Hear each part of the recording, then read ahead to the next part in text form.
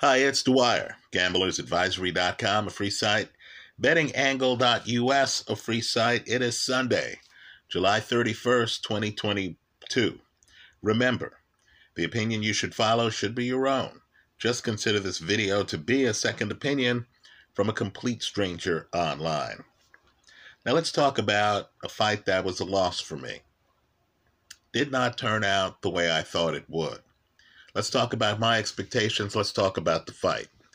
It was the matchup between Ali Demirezen, right, former Turkish Olympian, and Adam Kownacki that took place at Barclays Center, Kownacki's backyard.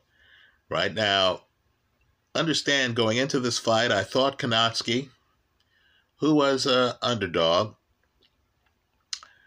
was going to win this fight. I thought he had a bunch of things going for him, right? First off, the fight was a little bit more urgent for him.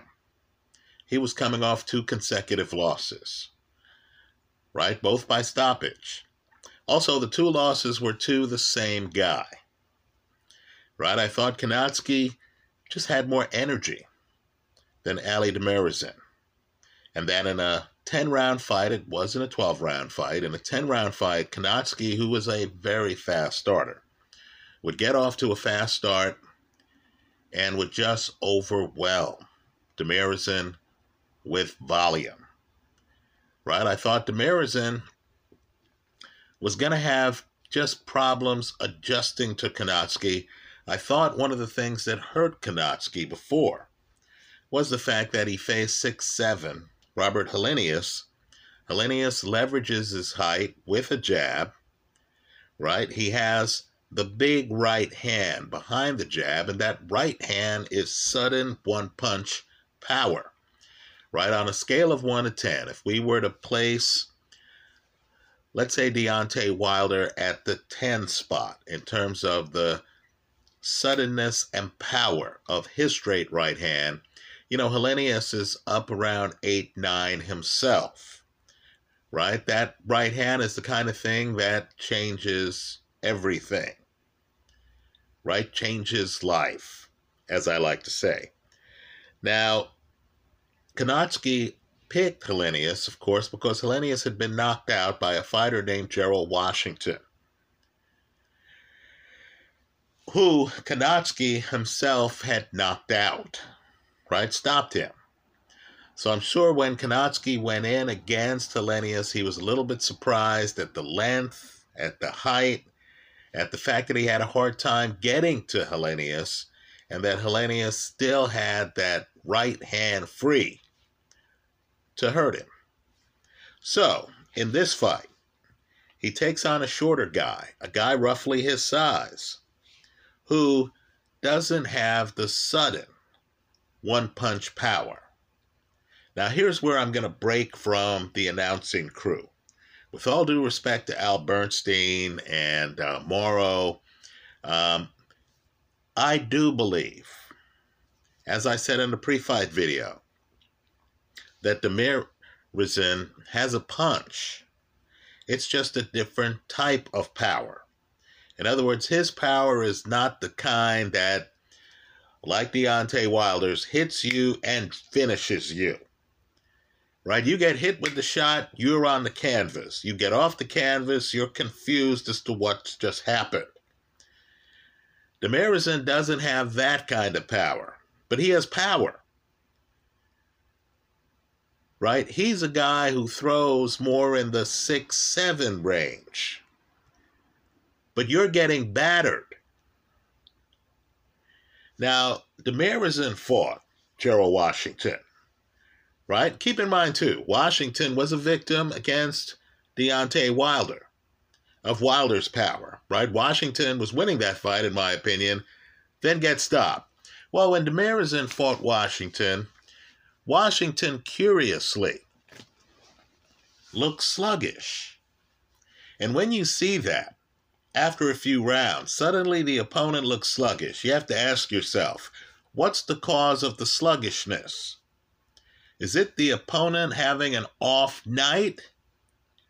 Or is it this guy's power slowing down the opponent. The opponent knows, hey, if I slip up here, I'm going to get hit with an above average shot. Now, contrary to the guys on Showtime, I believe Demirezen hits hard. It's just not the kind of sudden one-punch power you see with Helenius or Wilder. Rather, it's the kind of power that slows down an opponent, makes the opponent look sluggish, throws the opponent off their game, lets the opponent know that they weren't expecting this level of power, tires out the opponent. So, let's get to this fight. Again, I was supporting Konatsky. I was hoping to hit big on the fight. I also had the under 8.5 rounds. I thought, this fight's going to be intense. Somebody is going to be stopped. Well, first 2 rounds, I couldn't have been happier. Konatsky comes out high volume.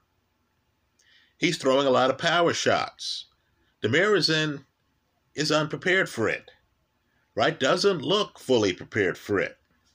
Finds himself on his back foot, tries to trade, but can't match Konatsky in volume. Konatsky also is doing things to help himself later. So you notice he's throwing a left hand to the body that goes unblocked. It's there for him, right? Konatsky's the one coming forward. He tilts Demirezen onto his back foot.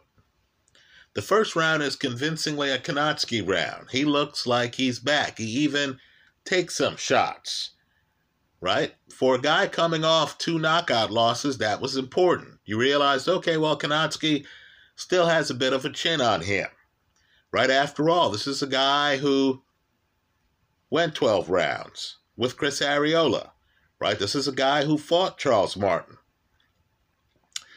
Well, then you get to the second round. Now, Konatsky still has the upper hand, at least on my scorecard.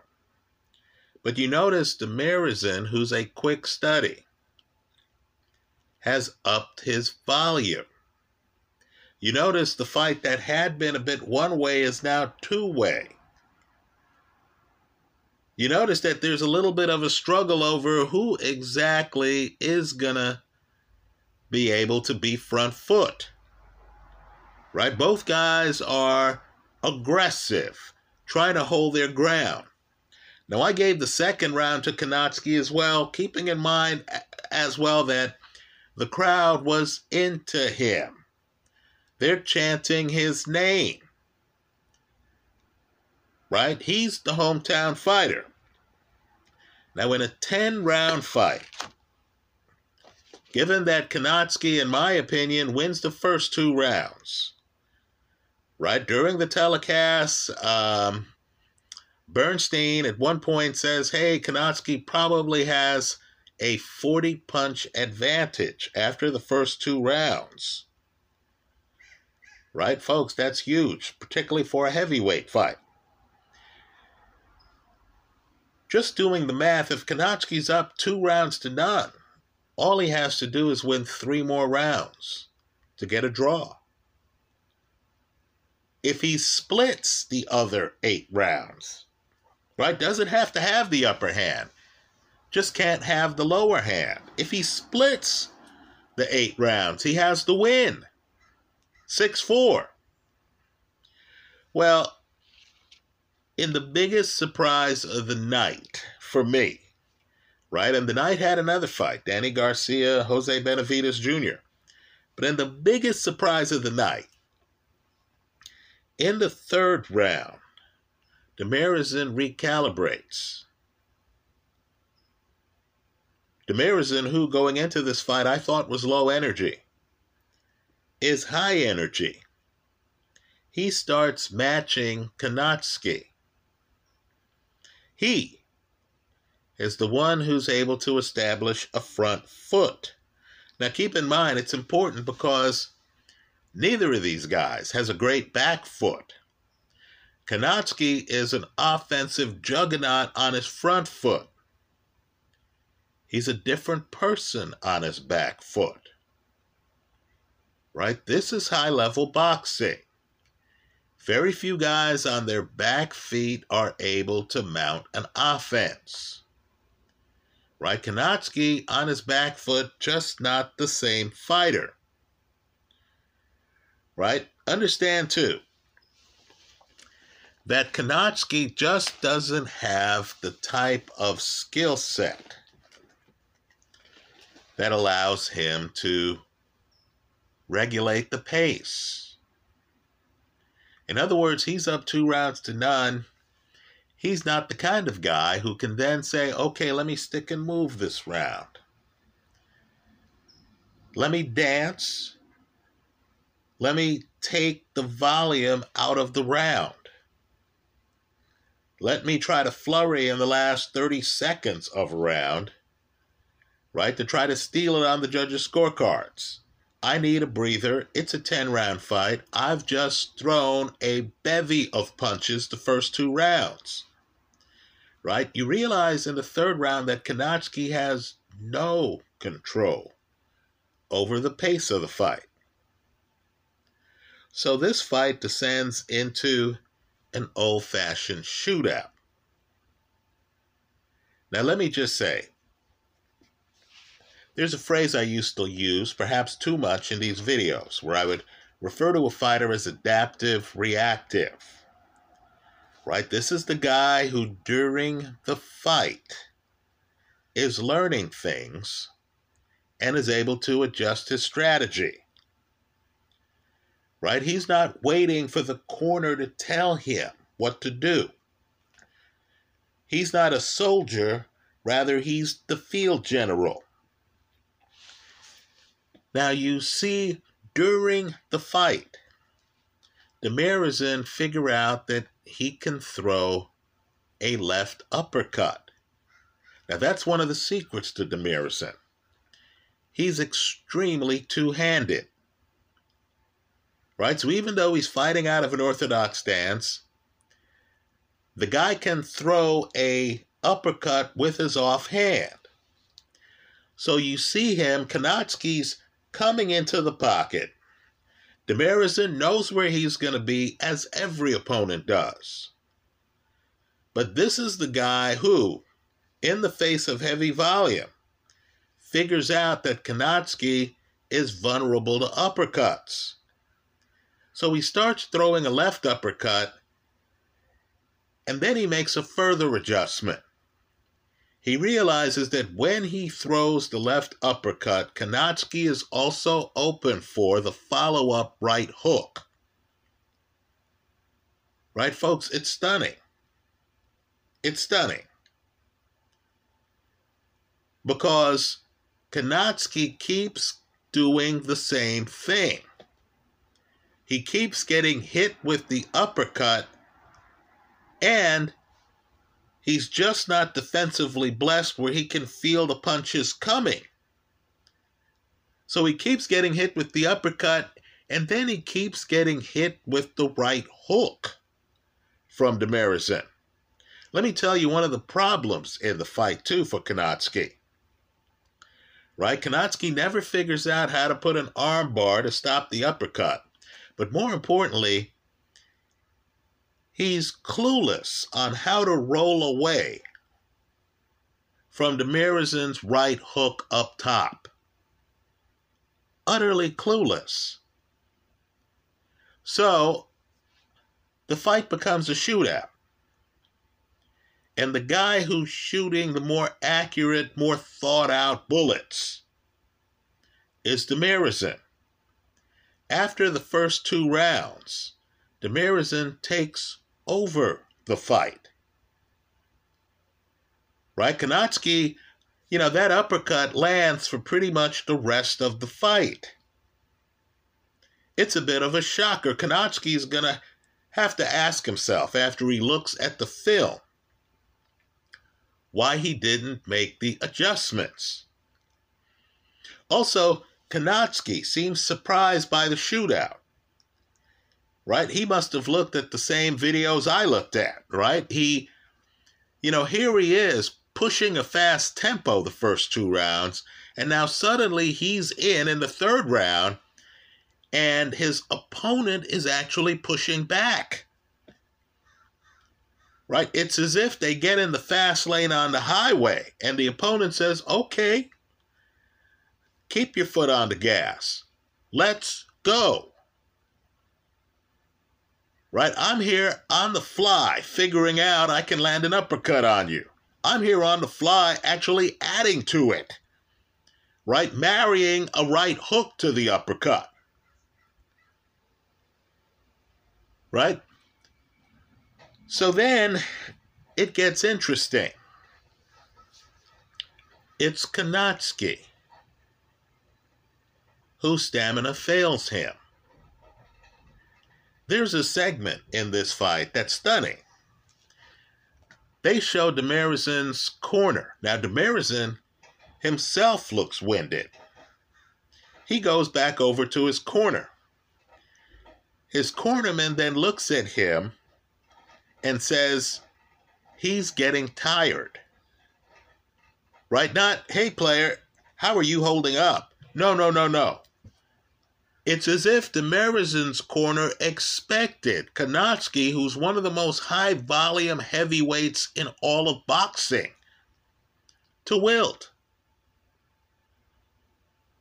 Right? In that moment, I thought, whoa, I mean, aren't they worried about their fighter wilting? No, because Demirizin keeps this going in round 3, round 4, round 5. Folks, he keeps it going the rest of the fight. Also, Kownacki, that left hand to Demirezin's body was always open. He also was throwing jabs to Demirezin's body. You get to the 3rd, the 4th, the 5th round, he abandons that. Right? The shootout fighter, the guy who's in shootouts with Chris Arreola, Arthur Szpilka, the guy who is accustomed to this pace, is the one who starts forgetting to do the things that are actually working for him.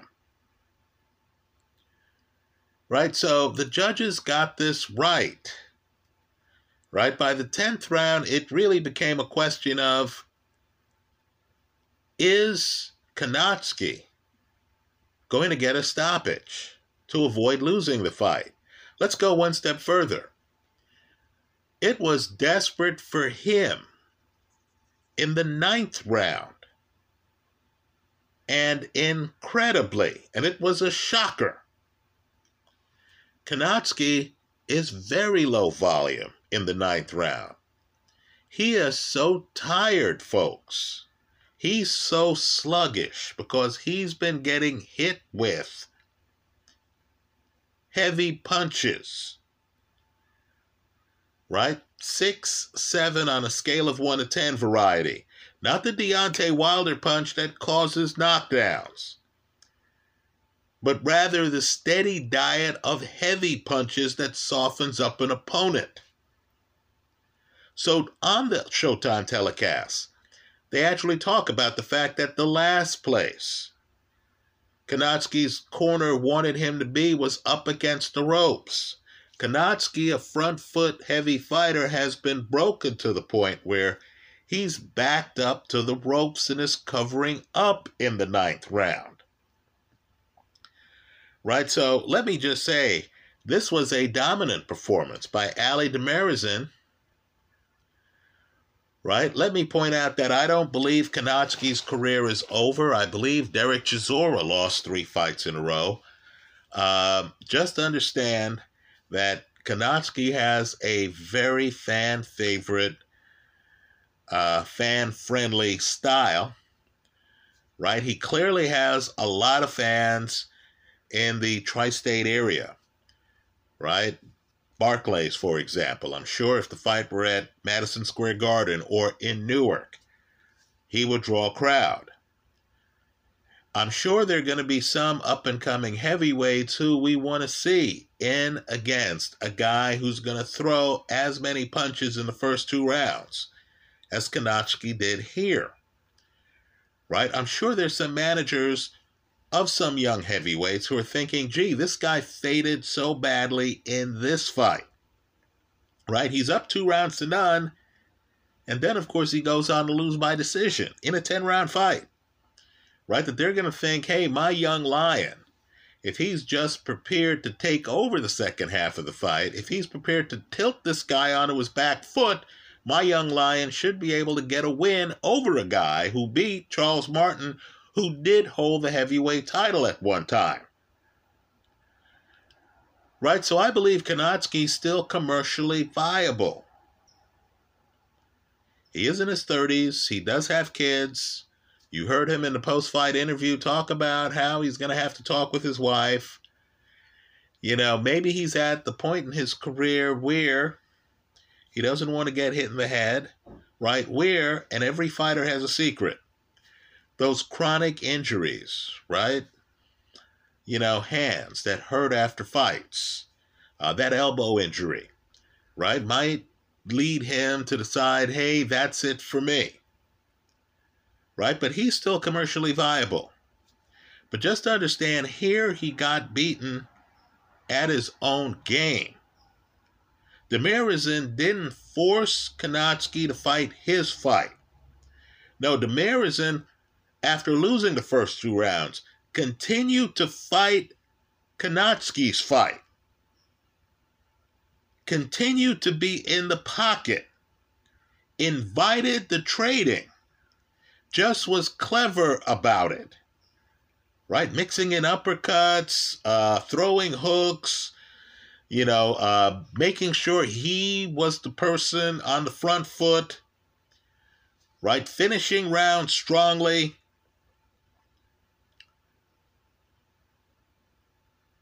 And Kanatsky, with an opponent willing to trade, could not match the intensity. It's a shocker, folks. I thought he was going to be the trailblazer in this fight, the high-intensity person in this fight. Instead, he got battered over the last 8 rounds. Right? He had some moments, but I will say the 9th round was very revealing because I thought he was already losing the fight by the 9th round.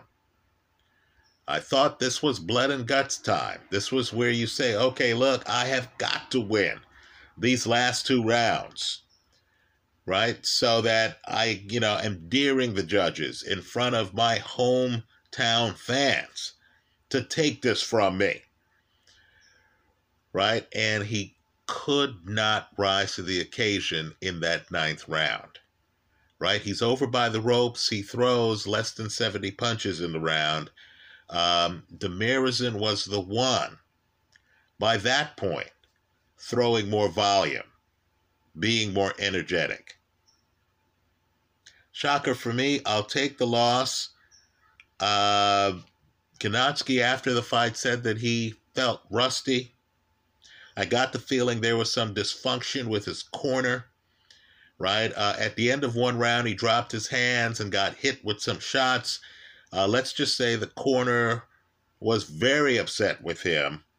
And then, of course, you know, despite the urgency in the corner, Kanatsky goes out and lays an egg in the 9th round, right? Deliberately. Looks like he's made a decision to go over by the ropes. Seems to have been mentally broken. That's how I saw it. Let me hear from you. I hope you leave your comments in the comment section of this video. Let me just point out that Demirizin is interesting because, you know, you look at his tapes and opposing fighters look sluggish, right? Here, Kanatsky starts the fight at 100%. By the 4th round, he looks sluggish. That tells me that there's a lot of sting on Demirizin's punches, whether or not the other guy gets knocked down. Right? Let me also point out, too, that Demirizin's 1 loss is to Efe Ajagba. In other words, Demirizin doesn't have the fastest foot speed. Right? Truth be told, he doesn't have the fastest hand speed either. You get the feeling a tall guy with a good jab who can keep him outside can outpoint him in a slower pace fight, right? But understand, in the heavyweight division, just in terms of handicapping future fights, there are a lot of guys 6'3" and under who view themselves as warriors, who aren't going to try to keep you outside with a jab. So I think Demirezen is going to be someone who's going to shake up the order at heavyweight, right? He wants to fight in the United States more, right? You have exciting, action-packed fighters like Derek Chisora out there who, don't have that great jab to keep you outside, who want to trade with you.